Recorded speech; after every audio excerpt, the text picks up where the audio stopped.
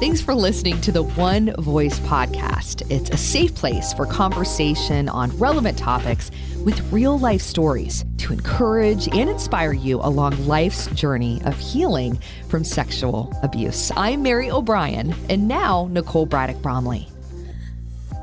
Wow, it has been quite a spring. I loved having our whole month of April based on our friend and survivor and her story and doing that multi-part series. I think so many of you survivors have connected with her story, with the brave steps that she's taken.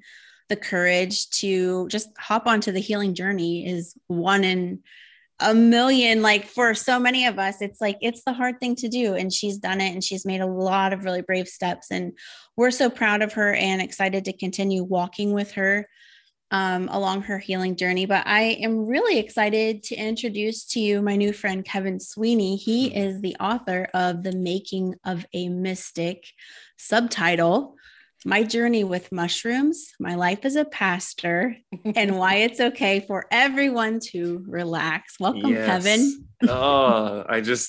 I love hearing people say that the subtitle of that book. It's just so much fun. It's very catchy, and it really packs a punch. Yeah, it packs a punch. Yeah, I mean, when you start reading it, you're waiting to get to that part. Yeah.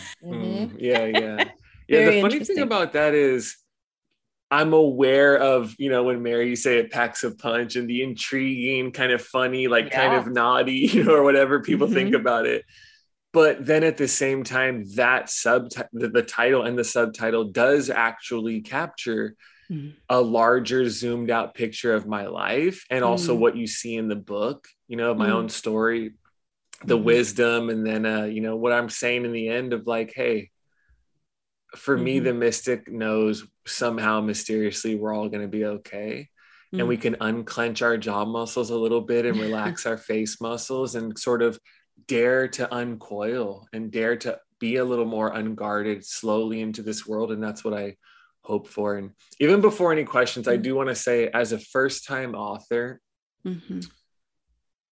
with the hustling I've done to reach out to people, to be on podcasts and do that, I do not take for granted people like both of you inviting me on without seeing me on other podcasts yet and seeing oh, he was on this one. That's cool because I like them and that feels safe and good. So I think without that larger thing of seeing that and both of you choosing to do this, I'm so grateful and I do not take it for granted, and I enjoy these times. So thank you to both of you, because that's just so meaningful for me where I'm at in my life. Oh, good. Well, I'm so glad. I mean, I'm really honored that you wanted to be on the One Voice podcast. And honestly, just as I continue to eat up your book, I just realized, we are kindred spirits, and you are such a part of this community. And in so many ways, just your heart and your posture, as I said before we started recording. I just think you really get what this journey is like, and the way that you approach life, especially as a mystic, which we'll dive into, is truly the way I view healing. And especially healing when it's walking with Jesus. And so that's really, the way you communicate is very powerful. And so, I would love to dive into more of your story.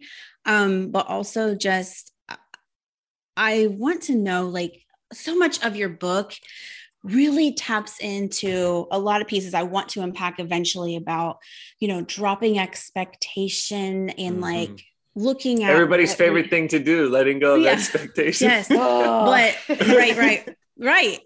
But that has been one of the biggest places of freedom in my life. And I think as I was reading your words, for a long time, I was pegging it on the fact that I turned 40 recently, and something changes at that point.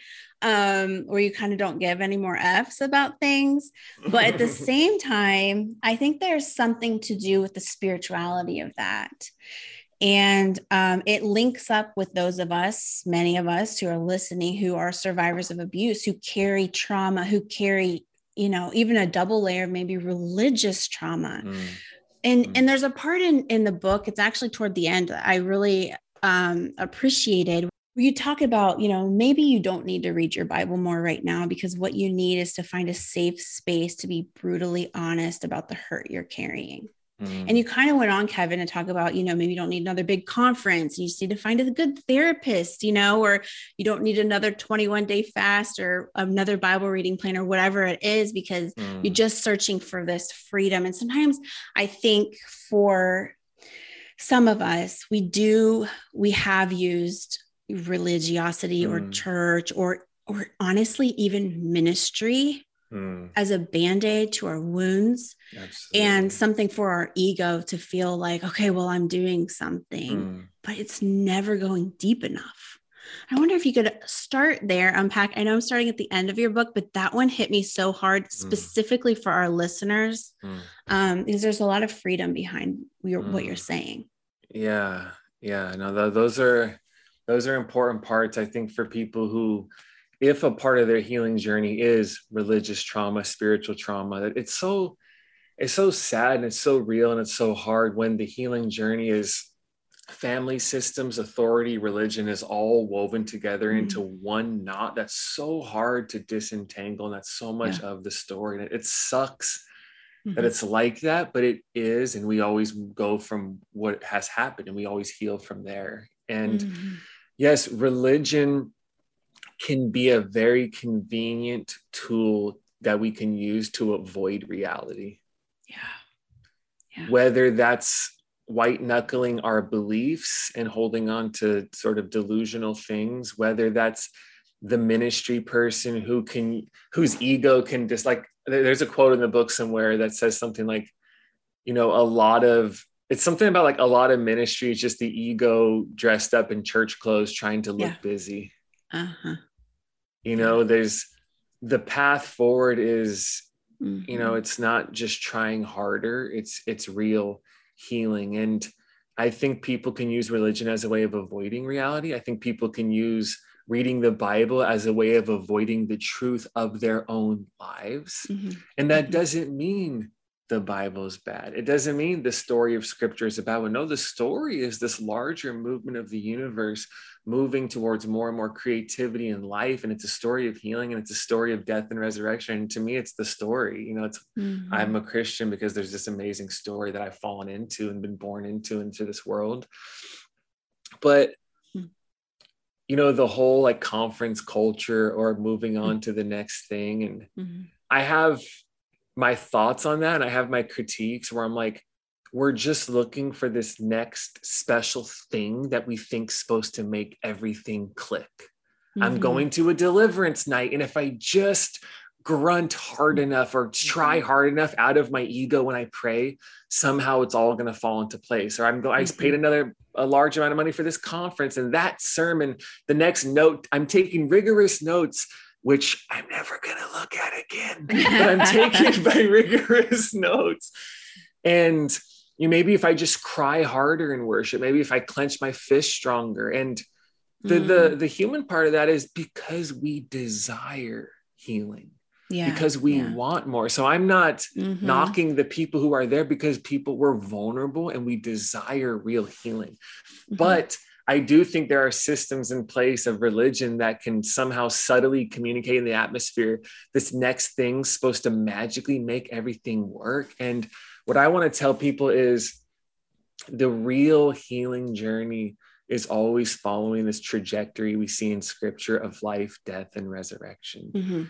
No matter how hard you pray or how much money you pay for the next tote bag at a conference or whatever it is, there is this journey the Spirit invites us into, to take those parts that we want to hide in our shadows because they're painful, they're hard to accept, they're hard to own. We don't want those things to be a part of our story, right? We've all had versions of that. And to take them and learn to befriend our pain, to take it into us and be like, this is what happened. This is a part of me. I never knew. I grew up having to wonder whether or not that parent wanted me around. That's really hard to accept. I had to grow up wondering, am I lovable because this person left? I have to take all that into me and feel it all the way through and accept it and discover the mystery of, in the midst of that, Christ holds all of this together and holds me together. And that thing that I thought if I accepted or faced would kill me didn't. It was just like I tell people, it's not death, it's not over, it's just really hard and painful. And I want to constantly call people back to the depth of that journey and expose the ways in which we can do good things and religious things, but as an unconscious way of avoiding the real journey. Yeah. I think that really resonates again with so many of our listeners in our community, being those who have gone through abuse. One of the common things that many survivors have said to me is like, I'm always waiting for the next shoe to drop. And in the same way, it's almost like I see this pattern too. It's not communicated as much as that one. That's the negative side. That's the dark side.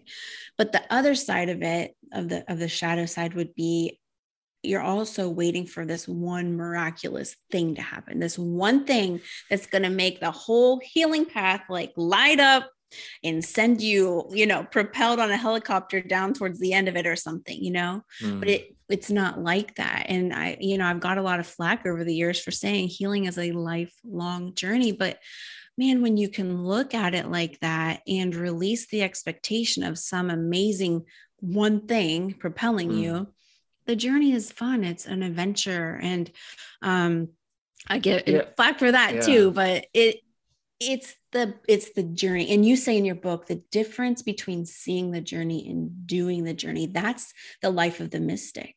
Absolutely. So what does that look like for you? Like maybe even start for those who maybe don't understand what mystic means. You know what I mean? Yeah, I do want to say when you were saying all that, which is so important, I thought about a story when I was, I have this, I can say more about that, but I had this spontaneous awakening moment with God. I had no awareness of church stuff. I was a part of the Catholic Church when I was little, and I soon left, and my parents didn't force that on me. And I'm really grateful for that. Honestly, it's like, I told my mom recently, I'm like, I feel like I left Catholic school in 3rd grade and soon after like mass, whenever that was, like with this pleasant indifference of like, it wasn't like, this is what it means to have a personal relationship with Jesus Christ. Like, I don't think I've ever heard that, but I also didn't have any oppositional energy or antagonism or trauma or shame from it. And I'm grateful for that. I kind of began like, okay, I don't know what that was, but I'm cool. And I didn't really think about it. But when I was 20 and I was first being a part of churches, probably 21 at the time, I remember being at this large church in Los Angeles, and there's an altar call. You're like, man, this church is amazing. 400 people went to the altar call. And after 4 weeks, you're like, oh, it's the same 400 people every week. Rededicating. Yeah. And, the pastor was up there just like, does anyone have anxiety or something? People raised their hand. And he's like, in the name of something, in the name of Jesus, your anxiety's gone. And I'm like, that is irresponsible. That is so dangerous. And that is so damaging for this young person I'm looking at who so desperately wants to believe and does believe what you're saying is true. But when Thursday comes around and they're anxious again or struggling, what are they going to think? Well, the pastor told me this. Is it my fault? And like all that stuff. And I'm like, that is such, even if it's coming from the right place, the ignorance of that is causing a lot of damage to people because like you said, it's a lifelong journey. So I did want to say that story because I remember that so vividly and I was really young and I'm like, that's not how this works. Even at that age, when I was new to the church, I'm like, no. And for, the mystic, if we talk about that, is the mystic is the one who can learn to live with no resistance. Okay. And who can start to embody this really pure form of acceptance. And I would tell people the mystic doesn't hold on to anything because they experience at a deeper level they're being held by everything. And on a practical level, the mystic is the one who just knows God and who also knows to know God is actually to be known by God, and to see is actually to be seen, and to experience is actually to experience the acceptance and love and embrace of God. And that was a great gift of my journey, was the foundation of my faith in my spontaneous awakening moment with God was direct, immediate experience of spirit. I did. It was never about worth. There was no morality attached to it. By many standards, I would have been considered a horrible person at that age because of how I was, just manipulating, objectifying, self-centered. I'm gonna do drugs and I don't care about anybody because I don't have the capacity to feel at this age, and I'm a dangerous person. And yet on my journey, that first experience was this universal yes to the world, but to me, oh, I've been you hear in R&B songs, I have been searching for love in all the wrong places. And my whole life up until this point has been one giant project of getting people to recognize me and think I'm special, because I think that's going to make me valuable and have some sense of worth in this world.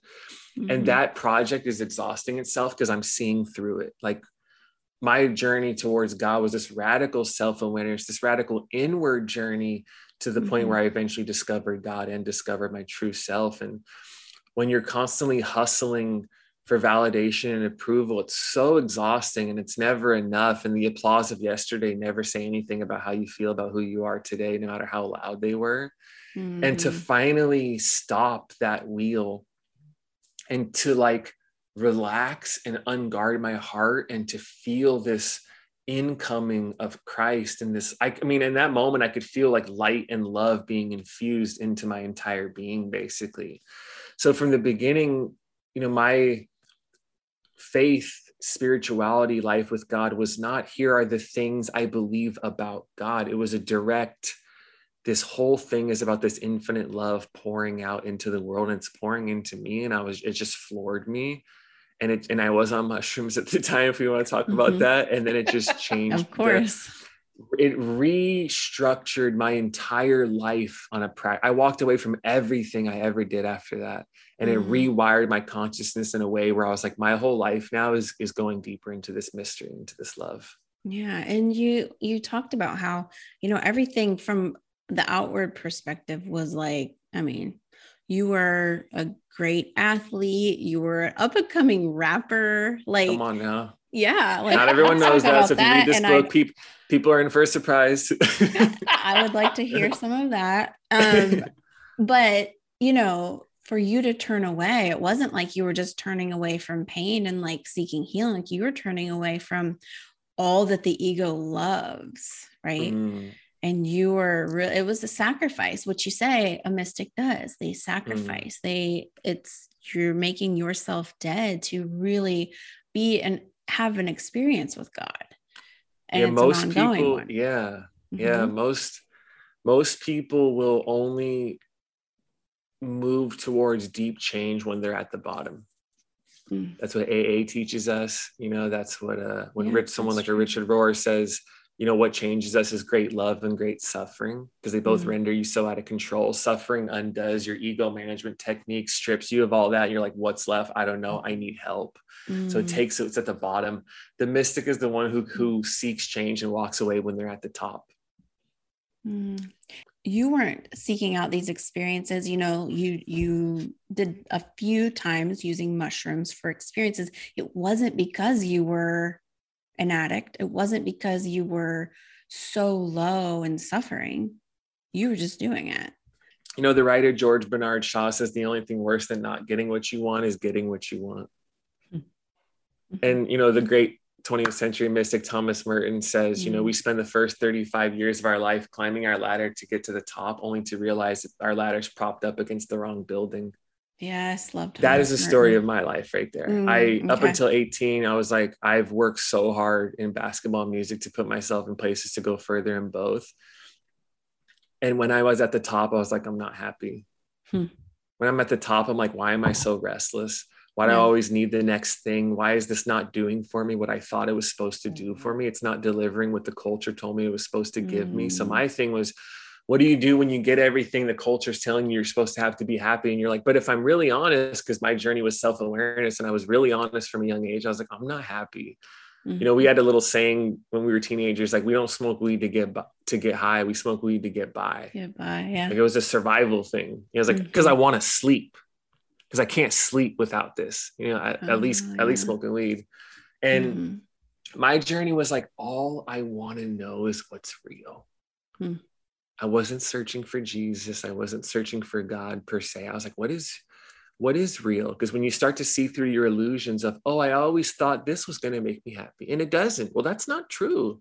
I always thought this would bring me life, and now I have it. And guess what? I look around, this isn't working either for me. Like once you see through all of your illusions, what's left is all kinds of questions about what is going to bring us joy? What is happening in this world? What does it mean to be human? Where am I going to find life? And I so desperately just wanted something real when everything else was so fleeting and fading. And that was my story, was once I had that profound experience of God and of love and of this universal, unconditional, constant flowing of love into me that was the center point that couldn't be moved. I was like, oh, this was the thing the whole time. And all these other things, it's like, did I really love basketball, or did my ego just need what it did for me for a sense of value? Did I really love music? Yeah, sure, I liked it, or was it just another thing my ego did to get a sense of validation? And this right here, along with the love I was learning my girlfriend at the time was showing to me, who's now my wife. Like I tell people, my wife's human conditional in her own way. I mean, obviously my wife loves me, but like, we love each other imperfectly. Cornel West says we're trying to love our crooked neighbor with our crooked heart. That's all we can do. And my wife seeing me at that age opened me up to the possibility of being seen by God. And my wife loving me without really wanting anything from me. I say that because when my wife and I met at 16, it was like a house party in LA got broken up. We ended up in the same car. That's how we met, basically. That's so funny. This is like Hollywood film worthy. Are you getting so funny? Yeah. Like that. And then they started church together in Honolulu. Like, what the heck? I came out of a party, and like at that age, I could get arrested on sight. So I'm like selling weed. I'm always on something, so I have to look for a car to dive into. And I was like, I barely know this girl. I'm like, can I come in your car? And my there's a girl in the back I've never met from a different school, and now she's my wife. Over 20 years later. Wow. And one of the first, because we like, it's like high schools who party with each other basically. Yeah. And one of the first things she said to me, she was like, look, she's like, I don't know what any of my friends see in you. I don't think you're cute. Don't ever try to hook up with me. Wow. And what happened? Some people would be like, oh, and you took that as a challenge. I'm like, no, I had a natural fear of rejection. Like my ego is like, I don't get rejected by people. So I'm like, oh, if she said that, I'm not going to try for her because my status or my ego is like, I don't get rejected. So that completely like neutralized that part of our relationship and enabled us to just be friends. And I had never really had it like that. And it was special. Yeah. And I think unconsciously I was like, we always, this is the era of we talk on the phone all the time, right? We call each other. Hey, I talk to her mom. Can I talk to Christine today, please? Oh gosh. Yes.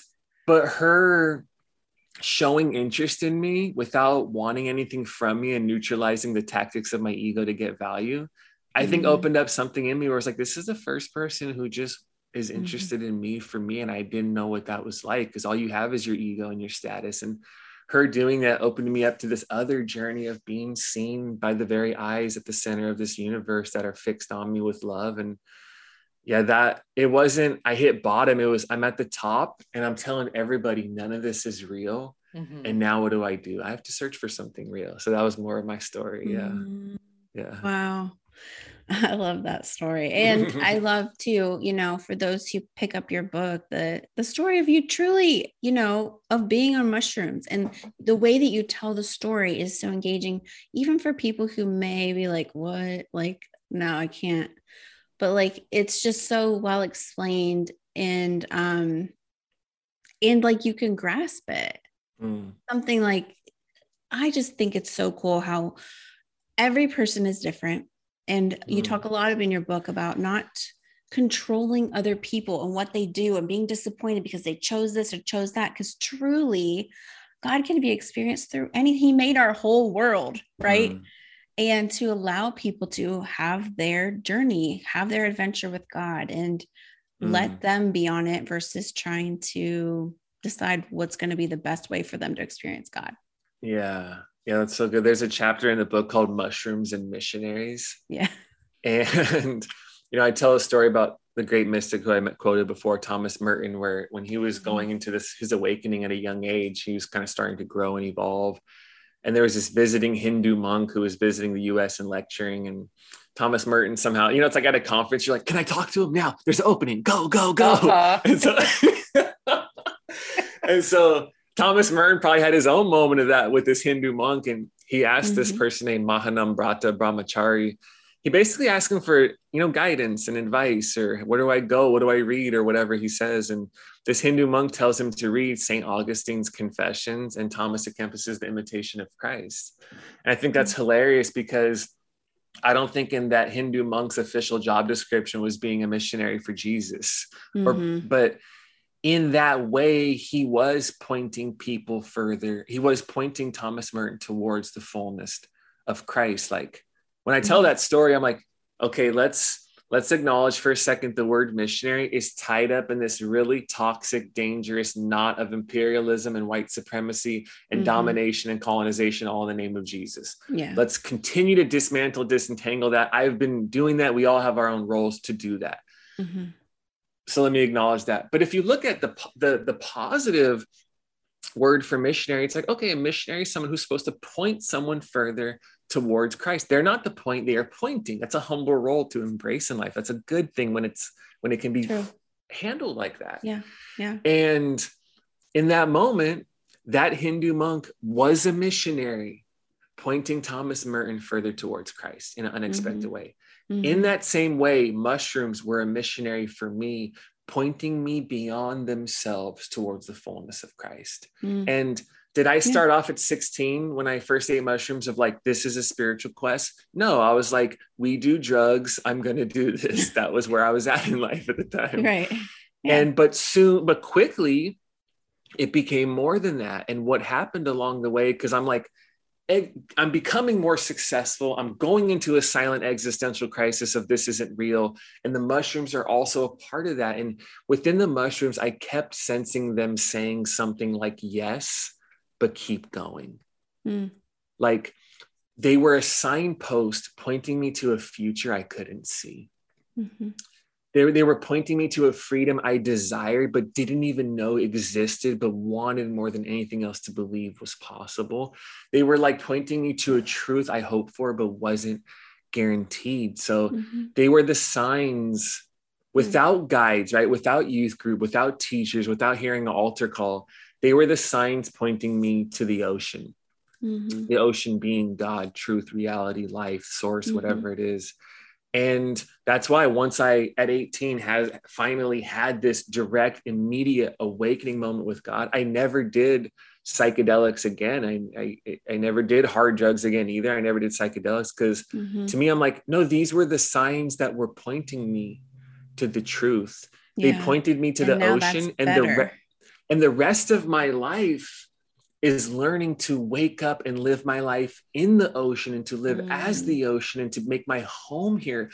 To me, I'm like, to go back to the psychedelics, that would be to return to the signs. I'm already here. And it's even like what we said earlier about conferences.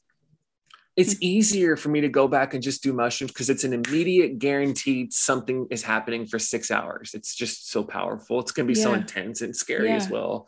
Or I can begin the slow, like you said, Nicole, lifelong journey of healing and waking up in the ocean and getting to know and swimming deeper. And the real journey, no matter how powerful of an experience you have on mushrooms, at a conference, in a sermon, it could be at Burning Man, at a Reiki, like whatever, it could be anything.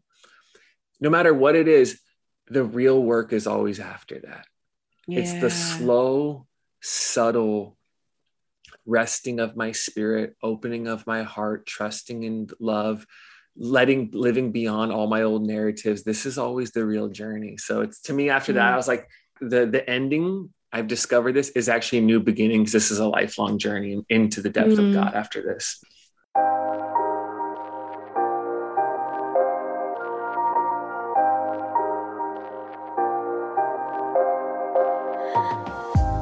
Wanted to remind you, precious listeners, about our nonprofit that works to stop child sex trafficking through education, relationships, and resources for those most vulnerable.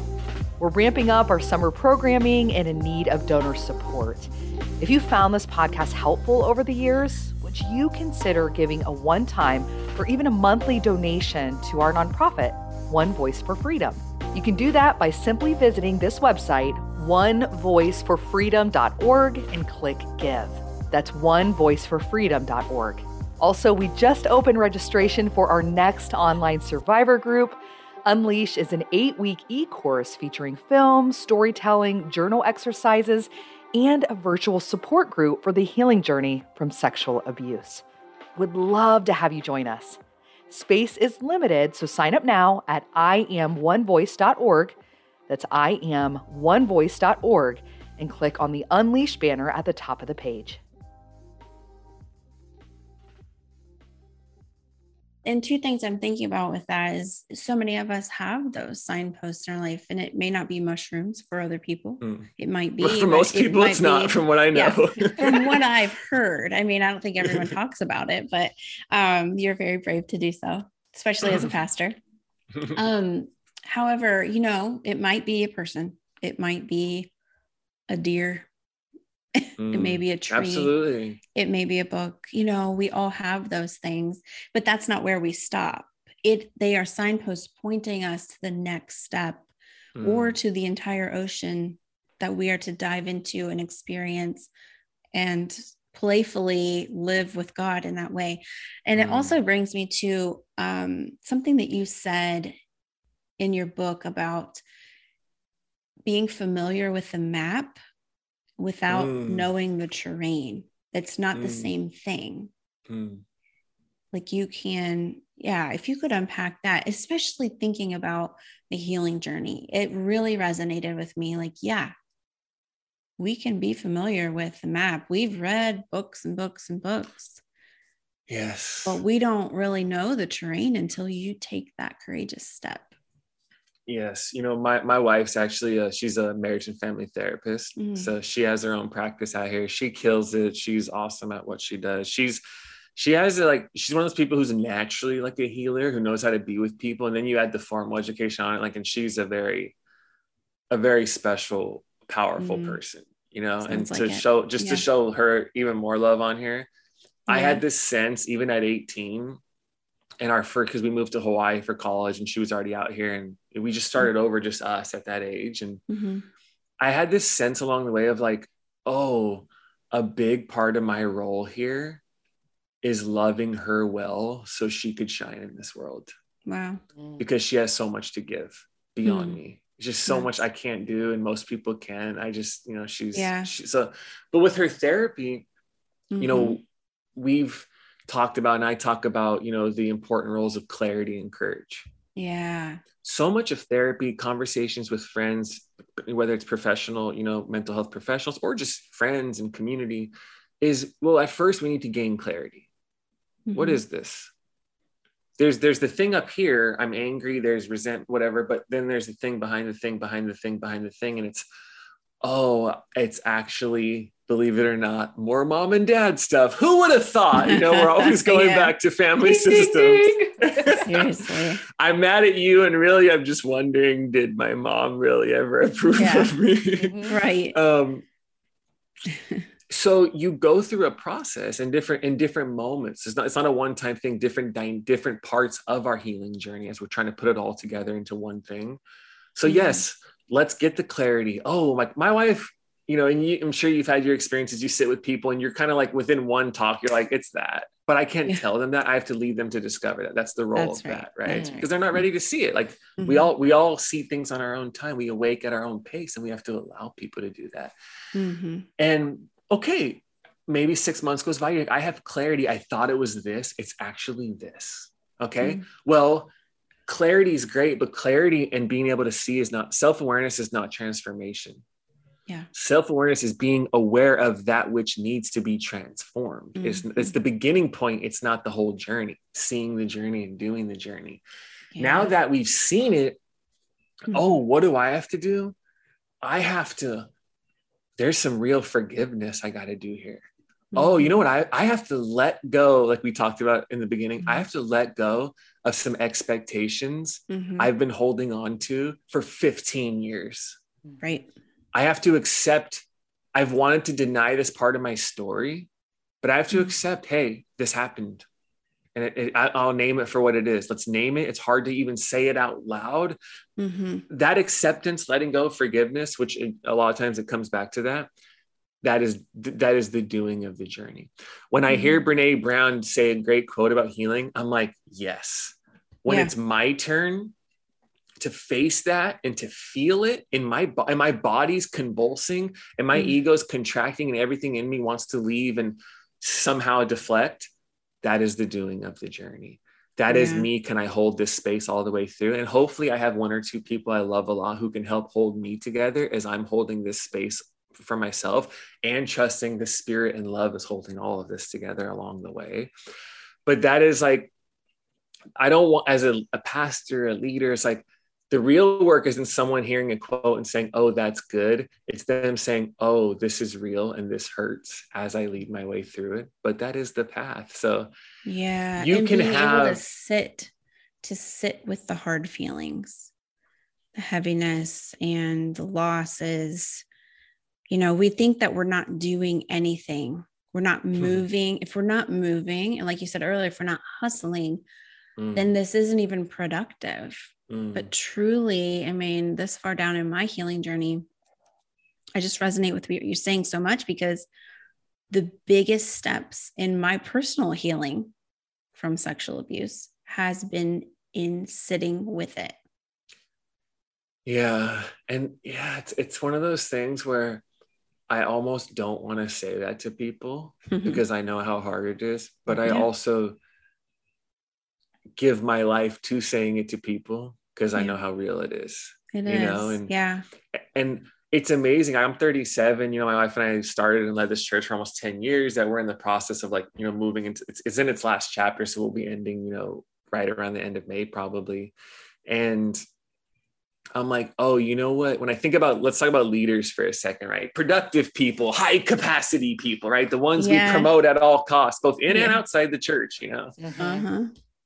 Well, you know what? One of the most spiritually mature things we can do is learn how to feel our own feelings. That's it. Oh, my favorite quote. I sent it to like 5 of my closest friends from your book. It was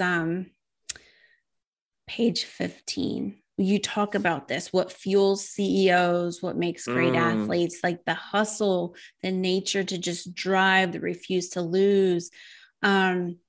And you said, you know, why? You said, you can't grit your way out of heartbreak.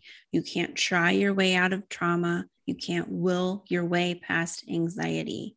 And you said a refuse to lose mindset doesn't help when what's required for growth and movement are the acceptance of hurt and loss. If the only way to evolve is through our ability to embrace loss, then that refuse to lose mindset's the very thing that will keep you stuck.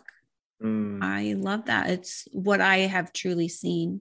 Yeah, that is in a chapter. I think that chapter is called like Peloton, the ego and transformation or something. Yeah, you know? Cheerleading for the ego. And as you can see, that our Peloton bike right behind me. I know.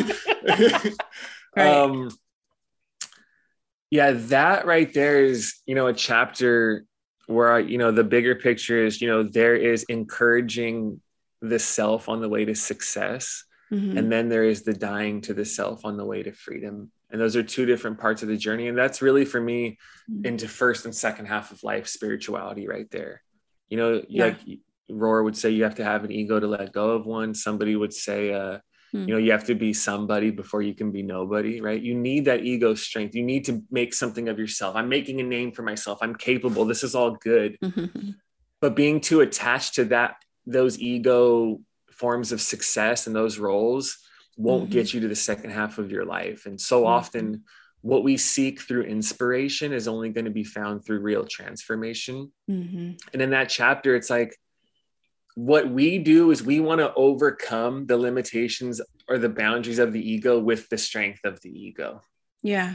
So somebody went in their real healing journey, like, yeah, up until 30, 35, you can just try really hard and keep going. If you're a high powered person, hey, what do? Grit your teeth and work harder. What do? It's 10:45 p.m. and you're still responding to whatever, you know, it's like some people with that personality can just go. Those are the people who get Yeah. Exactly. What else do we do? High functioning people can do that. Yeah. And some people have that in their personality, and you have an entire culture and a very large portion of church culture that basically says, yeah, that's what you do. Yeah. And what I want to say is that's okay for a while in your life, but for radical healing and transformation, that same ego, strength, and willpower won't get you there. That is why, you know, when you talk about sitting with things, like, what is that? You're not doing anything. You can't, like, here's my to-do list, my things app. I'm gonna knock it off. What did I do at 8:30? Just sat there. Yeah. I felt the feelings. Yeah. and that to me is a part of the alchemy and the mystery and the beauty and the power of the next stage of awakening and transformation in the spirit. And as we're following Jesus, being invited into this path of transformation, is that real work. When we talk about doing the journey, it's not the grinding, grasping, gripping energy of the ego, which all allows us to be in control, by the way. That's why we're good at it. Like, I don't have that personality, to be honest. I'm more like chill. Like, I should be more responsible in life, but I get the high power stuff because it's just different ways we're shaped in this world. Well, trauma coping includes a need for control. So I think a lot of us have that. Yeah, you know, and you'll see that the people who oftentimes are those high power beneath the surface, you're like, there's some real work to do here, you know, and it's scary. And that's why it can be so hard to break through for high powered people. Because one, they're being told that they're being promoted, and they're some of the dark side of the outworking of their trauma is this just ability to keep working, you know, if that's their thing, and they keep getting promoted. But also that next work is, it isn't trying. I say this at some point in the book. I'm like, it's not hustling, it's healing. It's not real transformation doesn't come from trying harder. It comes from being loved better. Well, if you want to do that, the muscles that's required of you is not the thing that makes the great CEO, that makes the mega church pastor who's building an empire and, you know, possibly like imploding along the way, you know, as we see, as we're building those same structures, as treating the church like it's a corporation. It's not.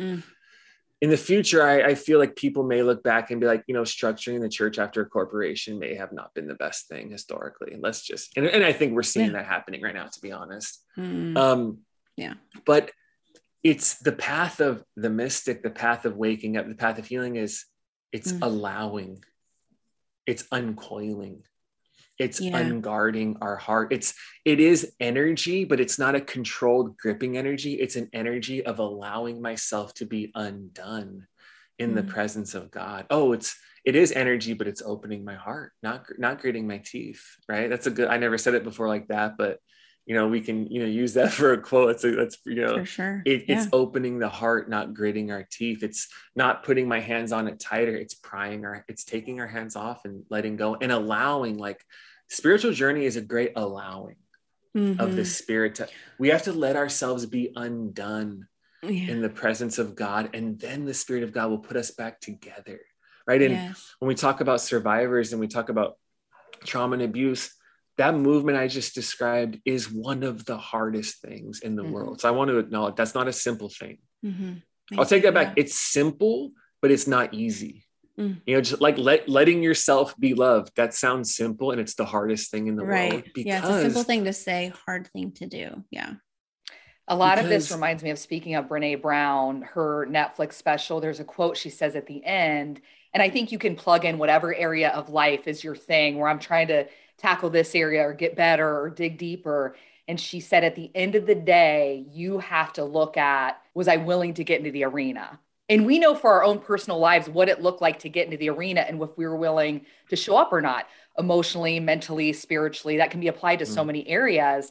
But that's what I think about. And it's not about grinding it out and being the CEO and the next pop star or YouTube sensation. It's at the end of the day in those quiet moments going, what is my purpose here on earth? What am I here to do? And am I willing to get in there and next level healing and that career I wanted to go after that's helping people in a third world country, again, fill in the blank, whatever it is. But I just love that quote from her, as we look at the purpose of life and just having courage and getting in there. Yeah. I mean, she's such a, she has such a unique role culturally where for the past 10 years or so, I mean, she's basically popularized and normalized like vulnerability and real healing. Yeah. She's done so much more than that, but at the heart of it, and that's an amazing gift that she has to offer at such a broad level. And I get, with the healing stuff we mentioned, can the people who know how to work hard, know how to grind it out, can they dare to let themselves fall apart in the presence of God? Because if the mystic knows you can voluntarily fall apart in the presence of God, or the world will break you apart at some point because of the pressure. And I think that's what the mystic and the person who knows God and spiritual practices and silence and solitude and all that is. But you know what I do in silence? I'm letting myself fall apart in the presence of God. And that's it. And then I return. I'm like, oh, I didn't have to hold everything together all the time, or the world was going to implode. And for people who are overcoming trauma and real hurt, that is such a difficult thing, but it is the great invitation of the gospel and of the Jesus who knows the path of death and resurrection and knows what it feels like to have trauma inflicted on his entire being. If you can look at it like that. To me, the cross is an icon of acceptance. Yeah. It's Jesus not fighting back, not denying, not avoiding. It's taking it all the evil and all this pain and all this weight of reality and this cosmic sense into him and saying, I can carry this and exhaust it of its power because there is a larger truth that's bigger than that. And it's called resurrection. And anytime we feel and trust the mystic is the one who trusts the death. Anytime we feel our way through what feels like a death, the story we're living in is it's always resurrection and life, and the spirit carries us through that place where we feel like we're going to spontaneously combust if we really hold that space. And in the end, we're like, no, there's actually more on the other side. And that's that's why I'm a Christian, because that story is so real. That's what holds it all together for me. Yeah. Yeah. Well, I know we need to wrap this up, but just and all that, and it's only 8:52 a.m. for me right now. Okay, rub it in. Hawaii, thank you. Yeah, really. We're stuck in the middle of Ohio, but okay. You talked about the enlightened path has no expectations. I think a lot of us have a lot of expectations on ourselves and on other people in order for us to feel free or enlightened. I don't know if you had like a minute to even just kind of wrap us up in talking about, how, if you were to say to especially a survivor of some type of abuse that just wants to be able to breathe freely, that dropping of the expectations, allowing to sit with yourself, experience God. I mean, what kind of words would you have for someone who's always felt tight, like they can't really breathe? They're scared to take a step. They don't trust anybody. They have to be in control. Like, what would you say to help them take that first courageous step? They've heard it all. It might be clear, but like, you can let yourself be cared for. Yeah. That there is that the deepest dimension of the world we live in is love. And it's love that can hold you together in a way that actually works better than all of the energy that you've exhausted trying to hold yourself together. And there can be people who can hold you together too. There's so much that is hard to open your heart in those spaces and to trust people in. But to me, the incarnation of Jesus is the union of spirit and matter. And it's God is usually not just experienced through the presence of a person next to you, but as the person next to you.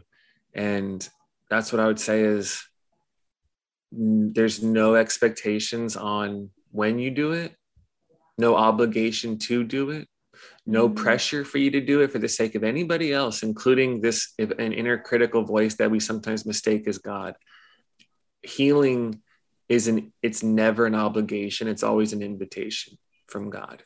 And so if and or when you choose, I think you can discover you can be cared for in this world, and in slow, subtle ways, start to let yourself be undone, start to let parts of you fall apart into the presence of love and of God, and to discover the mysterious thing that the same Spirit that Colossians 1:17 says, hold in him all things hold together. And in that same presence of Christ, you can be held together too. So that's what I would say.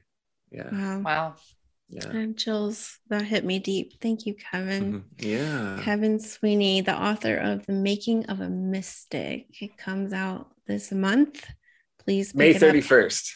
May 31st. May 31st. I'm still have a lot of time ahead. I'm building towards it. Yeah. Awesome. Well, how would you like people to contact you? Maybe you don't want them to follow you on Instagram. Text me at I think the best way to stay in touch is on my Instagram, is where I will probably keep the most things up to date. So at Kevin Sweeney 1. I have my own podcast called The Church Needs Therapy. That's right. In light of everything we're talking about. So yeah, I half of it is like bringing guests on, half of it is me doing my own teachings and things on there.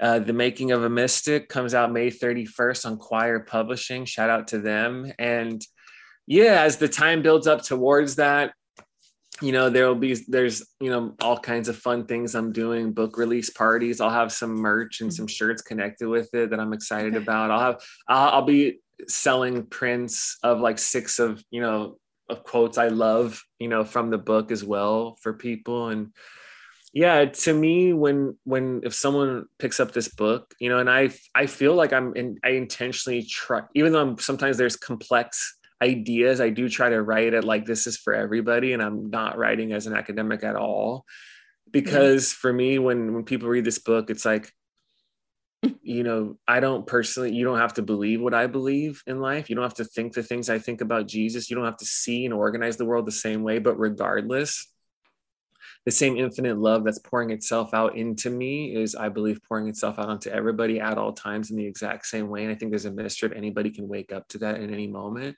And for me, I'm like, there's always more life.